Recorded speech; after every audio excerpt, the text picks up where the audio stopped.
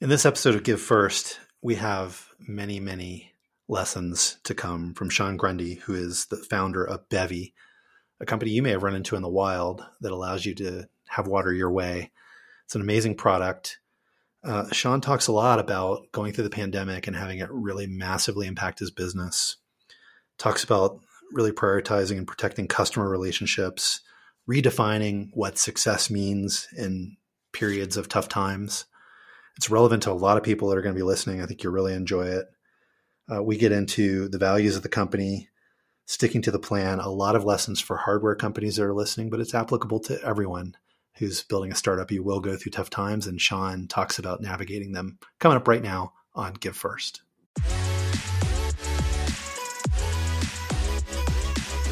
Hi, everyone. This is David Cohen, and I'm here with my amazing co-host, Brad Feld. Hey, Brad. And this is the Give First podcast. And in the startup world, Give First means simply trying to help anyone, especially entrepreneurs, without any expectation of getting anything back. So we'll be talking to mentors and founders about what Give First looks like in action and how it makes great entrepreneurship possible. We polled everyone, and they said consistently that their favorite part of the show was the legal mumbo jumbo. So here it is. The following discussion is an expression of personal opinion and does not represent the opinion of Techstars or any company we discuss. Our conversations for informational purposes only, including any mention of securities or funds. This is not legal, business, investment, or tax advice and is not intended for use by any investor. Certain of Techstars funds own or may own in the future securities in some of the companies discussed in this podcast. Got it?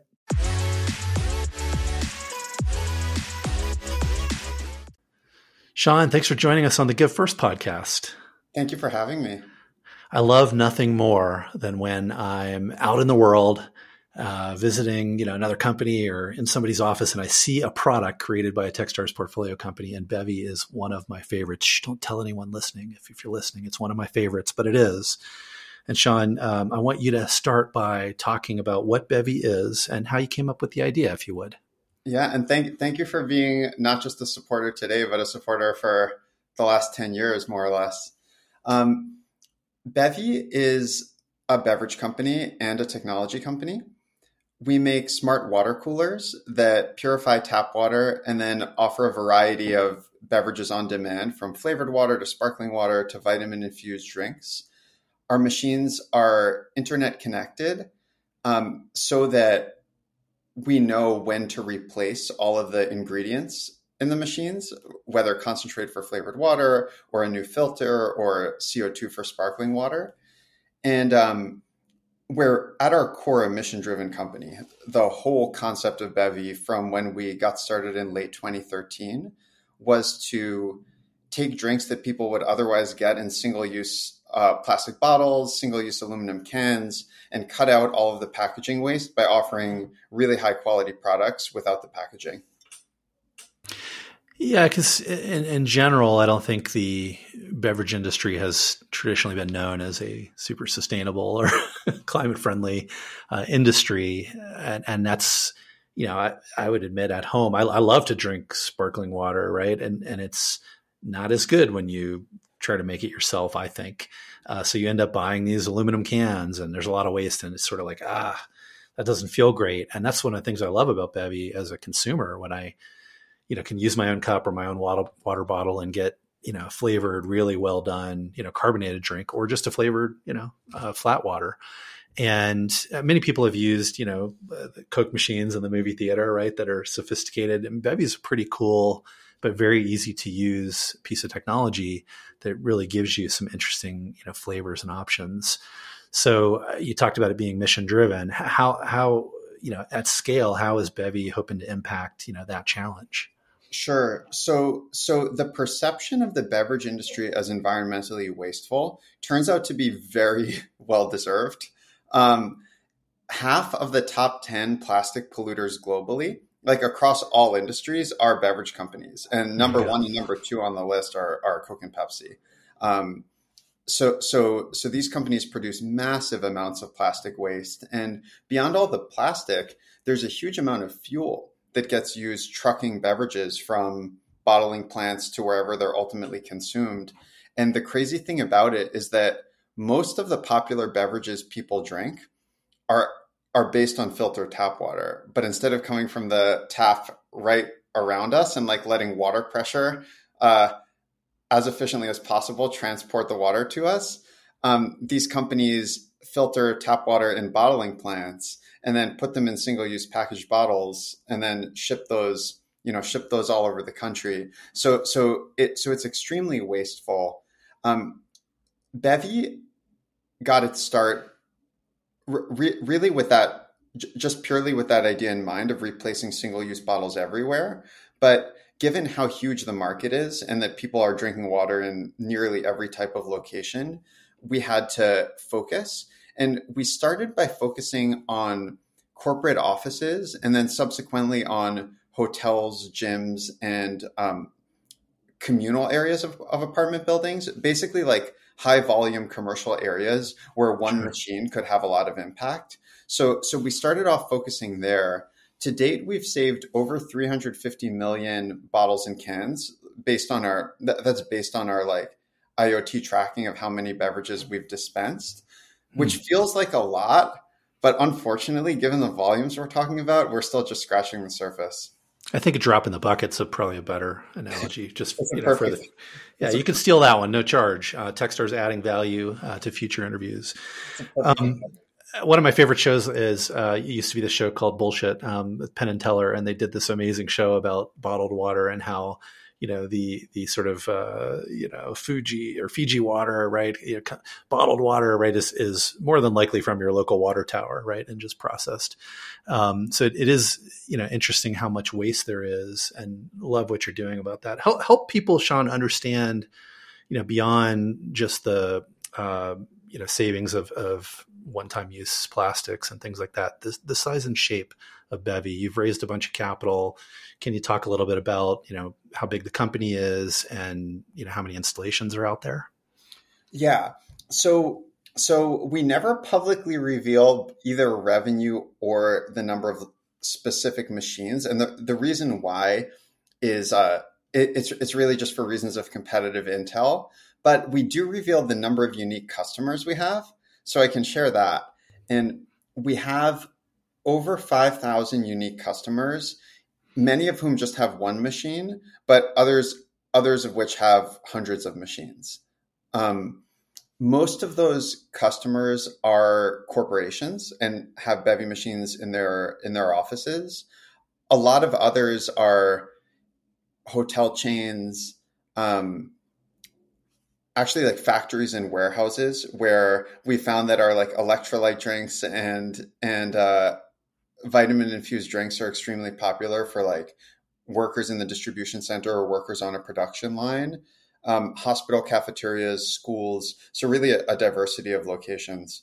And right now, where we operate throughout the US and Canada, both directly and via a network of distributors. Got it. And I'll just say that the company has some heft to it. It's a pretty large company at this point, and you're 10 years into the journey. I've read reports, over 100 million, maybe 150 million raised in capital. I'm not going to ask you to verify it. 160. So you're well capitalized. So it sounds like, Sean, this was just a straight line journey to success. No bumps in the road. Super, super smooth and easy, right? I mean, the pandemic, things like that probably had no impact on you. Am I right about that? Yeah, it was a walk in the park. What's the real story? I know that's not true. What's the real story? Yeah, the pandemic was brutal. Honestly, it was really, really difficult for us. We were absolutely in the eye of the storm. And it really felt like running into a wall, where from when we started prototyping in 2014, when we were in Techstars in early 2014, to I'd say Q1 of 2020, we were in pretty much a straight up hypergrowth period.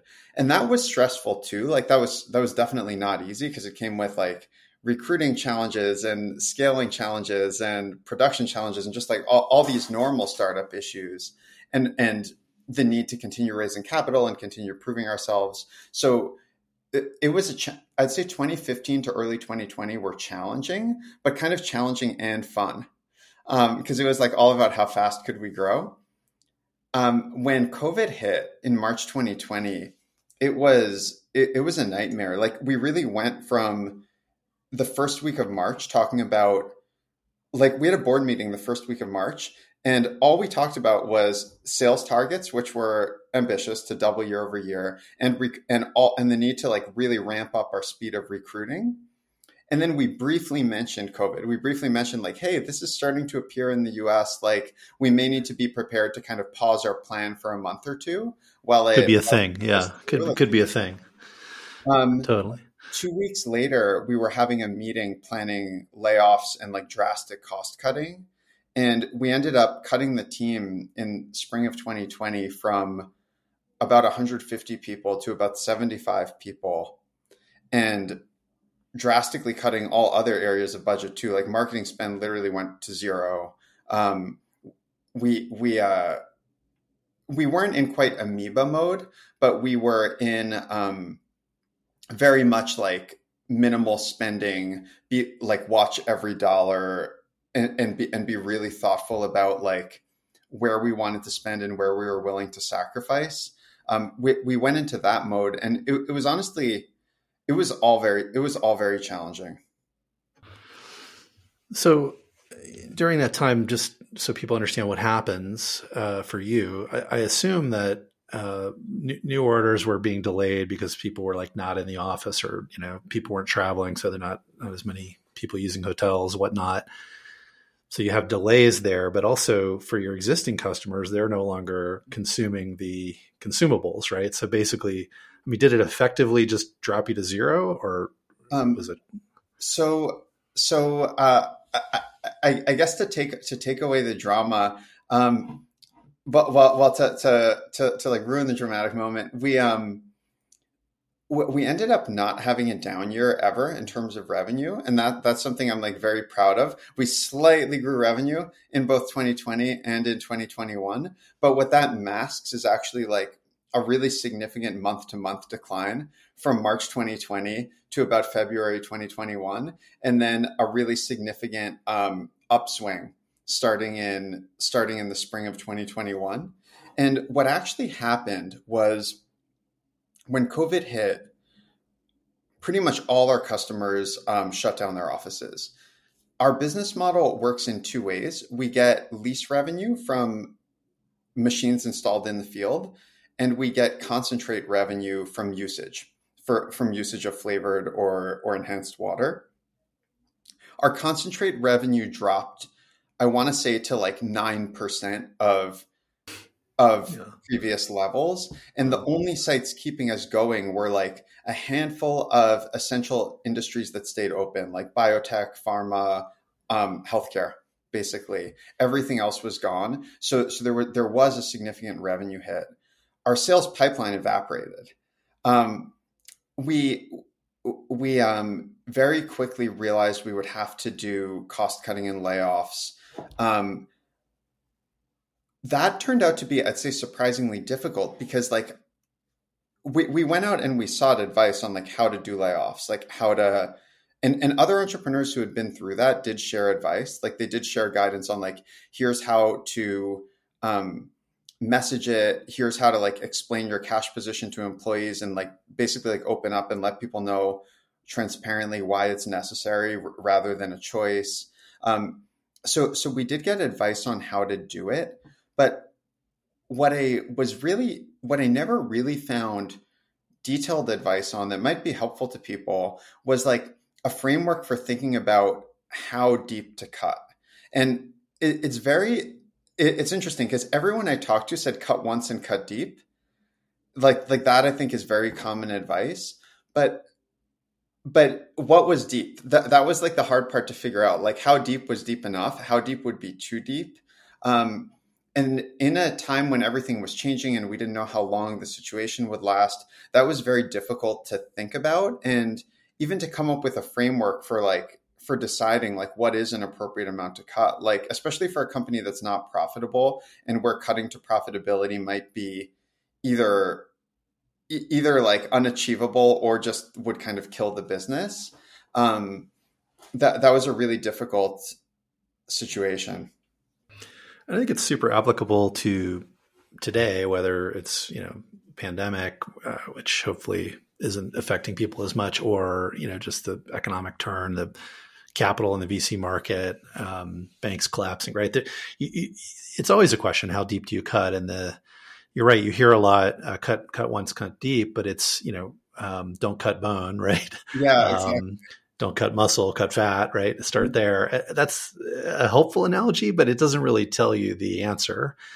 And so are you saying that, it's okay, you can sort of, when it's really uncertain how long it's going to last, make some moves. You can always make more moves, but that hurts morale when you do that, right? So how do you sort of balance all that? Yeah, we ended up cutting twice, which I really regretted, and it really did have. I'd say the second one caused a lot more morale harm than the first, because the first everyone kind of got, because COVID had just happened. The enhanced unemployment benefits had been rolled out, so people were a little bit less worried about it than the second time. And what I realized is there wasn't necessarily a clear framework for how to think about it. And what we learned by the second time was to actually make a decision about, okay, like, what is the planned, basically, like, what is our runway goal? Like, is the first time we I think just kind of quickly reacted, like we did our cuts in that March. The second time, what was that, June? And by that time, I'd say we had a clearer picture of what revenue, a clearer picture of like what revenue actually would look like moving forward, based on what percent of customers were likely to retain our product, what percent of the market was likely to still be available, what was our realistic forecast of when we could sell again. And I think in retrospect, it would have helped from the beginning to have some kind of framework of like, hey, is the goal here to extend runway to a certain date? Is the goal alternatively to cut immediately to profitability? Is the goal to continue doing product development, which we continue doing the whole time? Like, I think a clarification of goals and maybe just a framework for some of the options available would be really helpful to people. Would have been helpful. I love the idea of getting to a point in time, right? Hunkering down and saying, we want to be okay on runway for 2.5 years or whatever the answer is. Really relevant to this moment in time when we're talking, April of 23, where you've got sort of not as much capital available to people, in every stage, really. Valuations may be heading the wrong way for people. And really what you want to do is sort of survive, right? These moments and be stronger coming out on the other end. So it sounds like that's what you did. I think you got some help from the community. There was a lot of people sort of giving first and trying to help. How did that end for you? How did you come out of that little dip and regain the footing? Yeah, I would say the startup community helped us a lot here.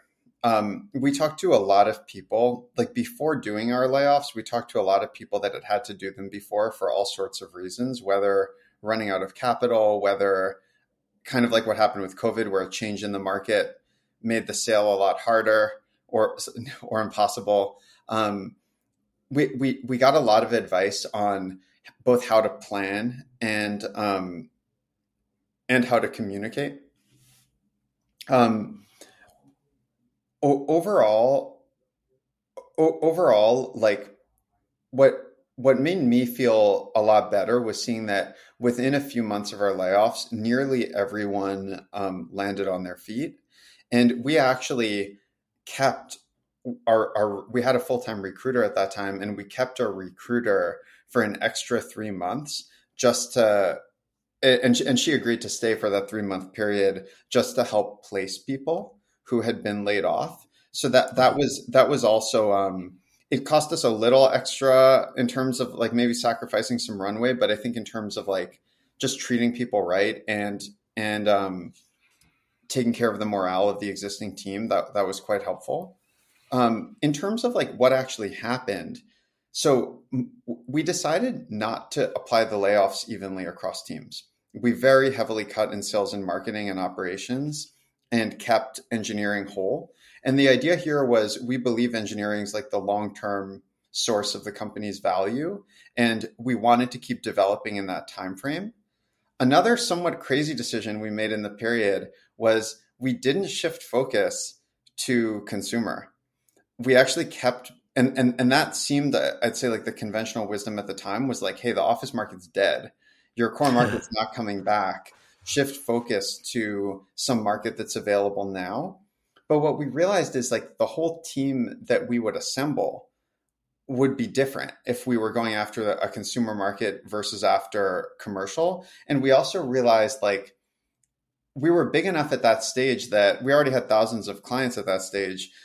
If the office market never recovered, the company would never really bounce back anyway. So we figured like better to double down. Like if the office market never recovers, we're already in trouble no matter how good our consumer product is. But if the office market does recover and we keep developing better and better products for offices in this COVID period, we'll definitely be first in the market because no one else would be crazy enough to spend the COVID years designing products for offices. So we thought that not hedging there, it was a bet, but it ended up being a valuable bet. What basically happened is that surprisingly few of our clients left us. What we found is that as long as customers kept their offices, they kept Bevi. If they got rid of their offices, then Bevi would go as part of that. But for the most part, if they were keeping their buildings the same way they like kept their refrigerator installed, they kept their Bevi installed. We decided to prioritize long-term relationships over long-term customer relationships over short-term cash, which wasn't easy to do in a period when we were in a cash crunch.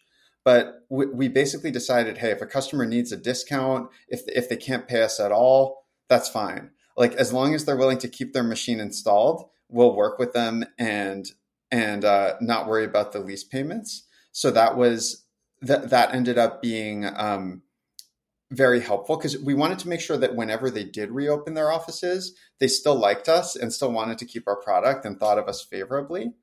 And then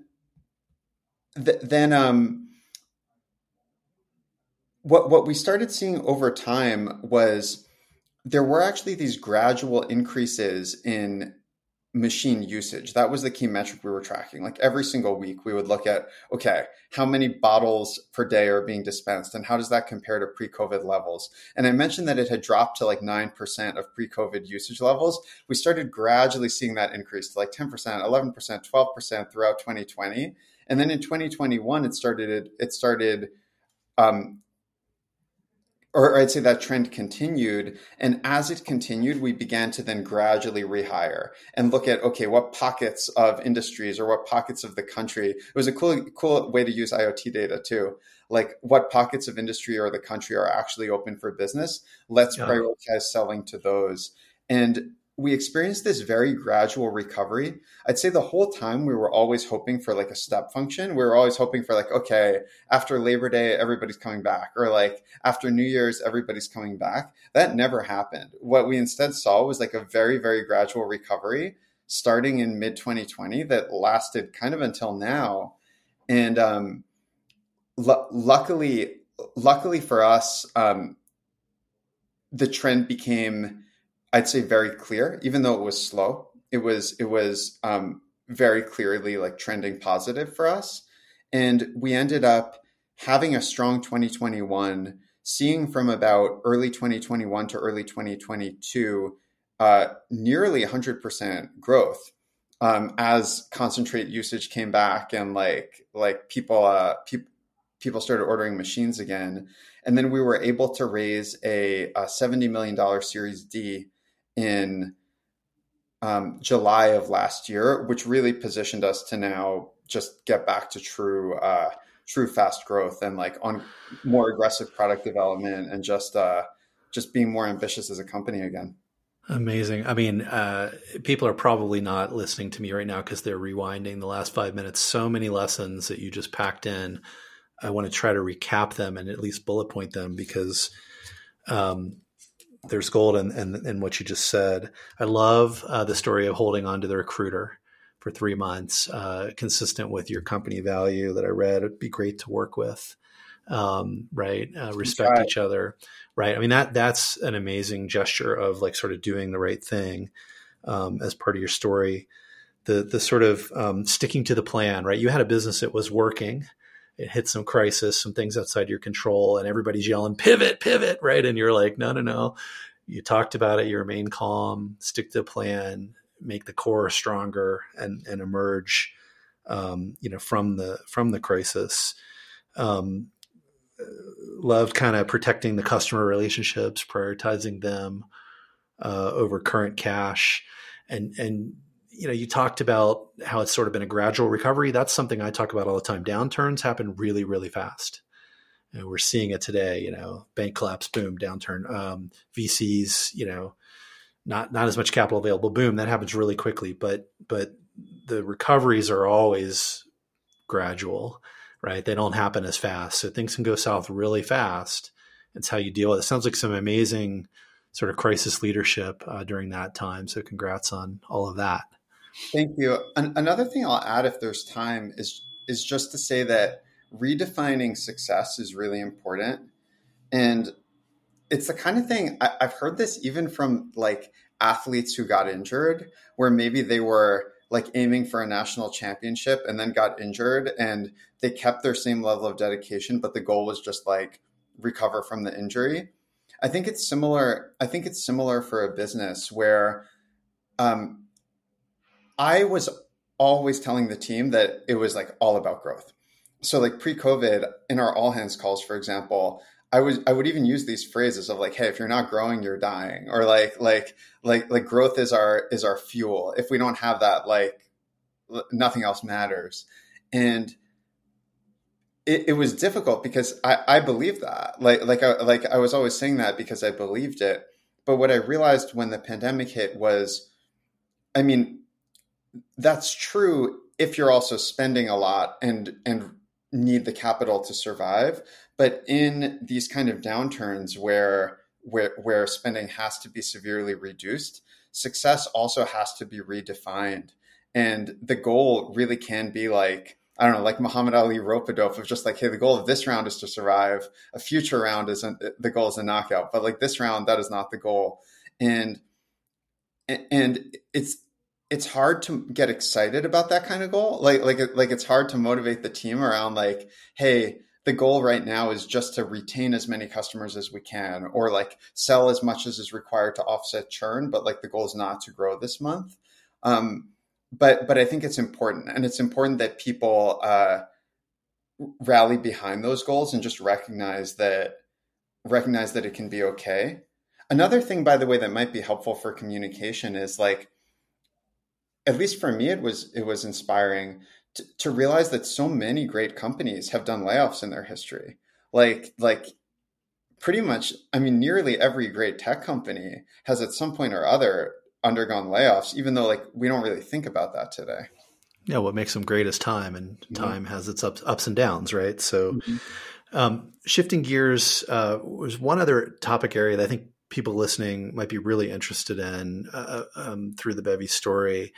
And I remember this from the early days in Techstars when we first met, sort of like getting a hardware product off the ground. I mean, they say hardware's hard, that whole thing.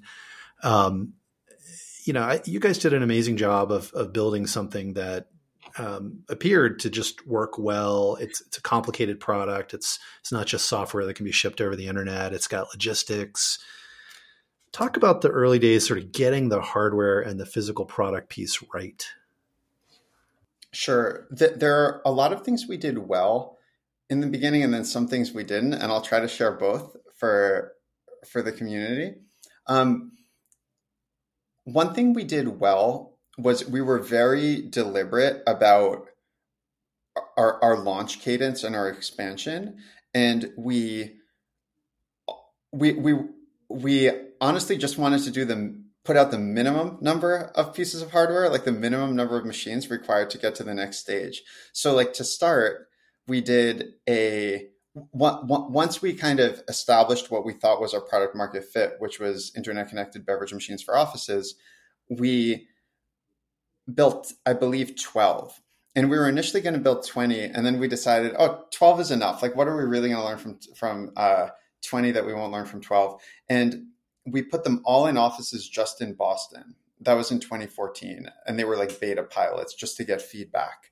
In that time, we learned a lot of the common likes and dislikes, a lot of the common quality errors, like basically sources of breakdowns that we could then fix for the next version. When we started professionally manufacturing in 2015, we refused to sell a single machine outside of Boston.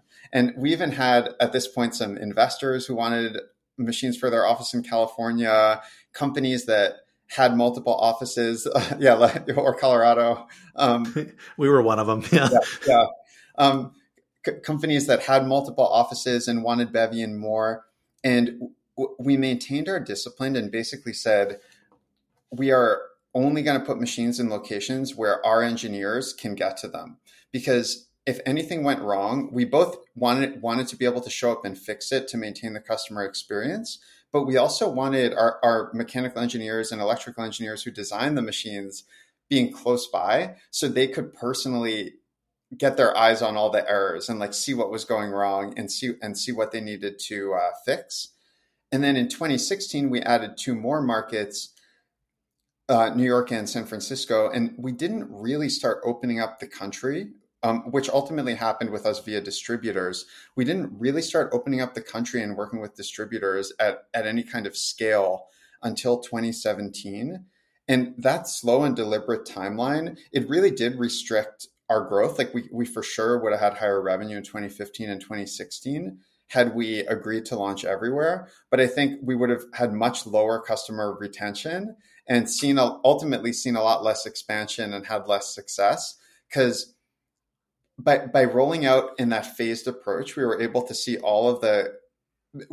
basically to control quality and like see all of the things that went wrong, make sure our engineers had time to address them, and then move on to the next phase. And that kind of approach, it's even important now. Even when we do product launches now, we do tend to go more nationwide. Like we launched a second generation of our stand-up machine early last year. And even though we launched that nationwide, we still did quick phases of like Boston first for a few months, then other direct markets where our own teams were the ones managing them, and then finally distributors. And we also set up a pretty formal process, which is still running today, to like anytime there's any kind of breakdown, make sure that feedback quickly goes back to the engineering team.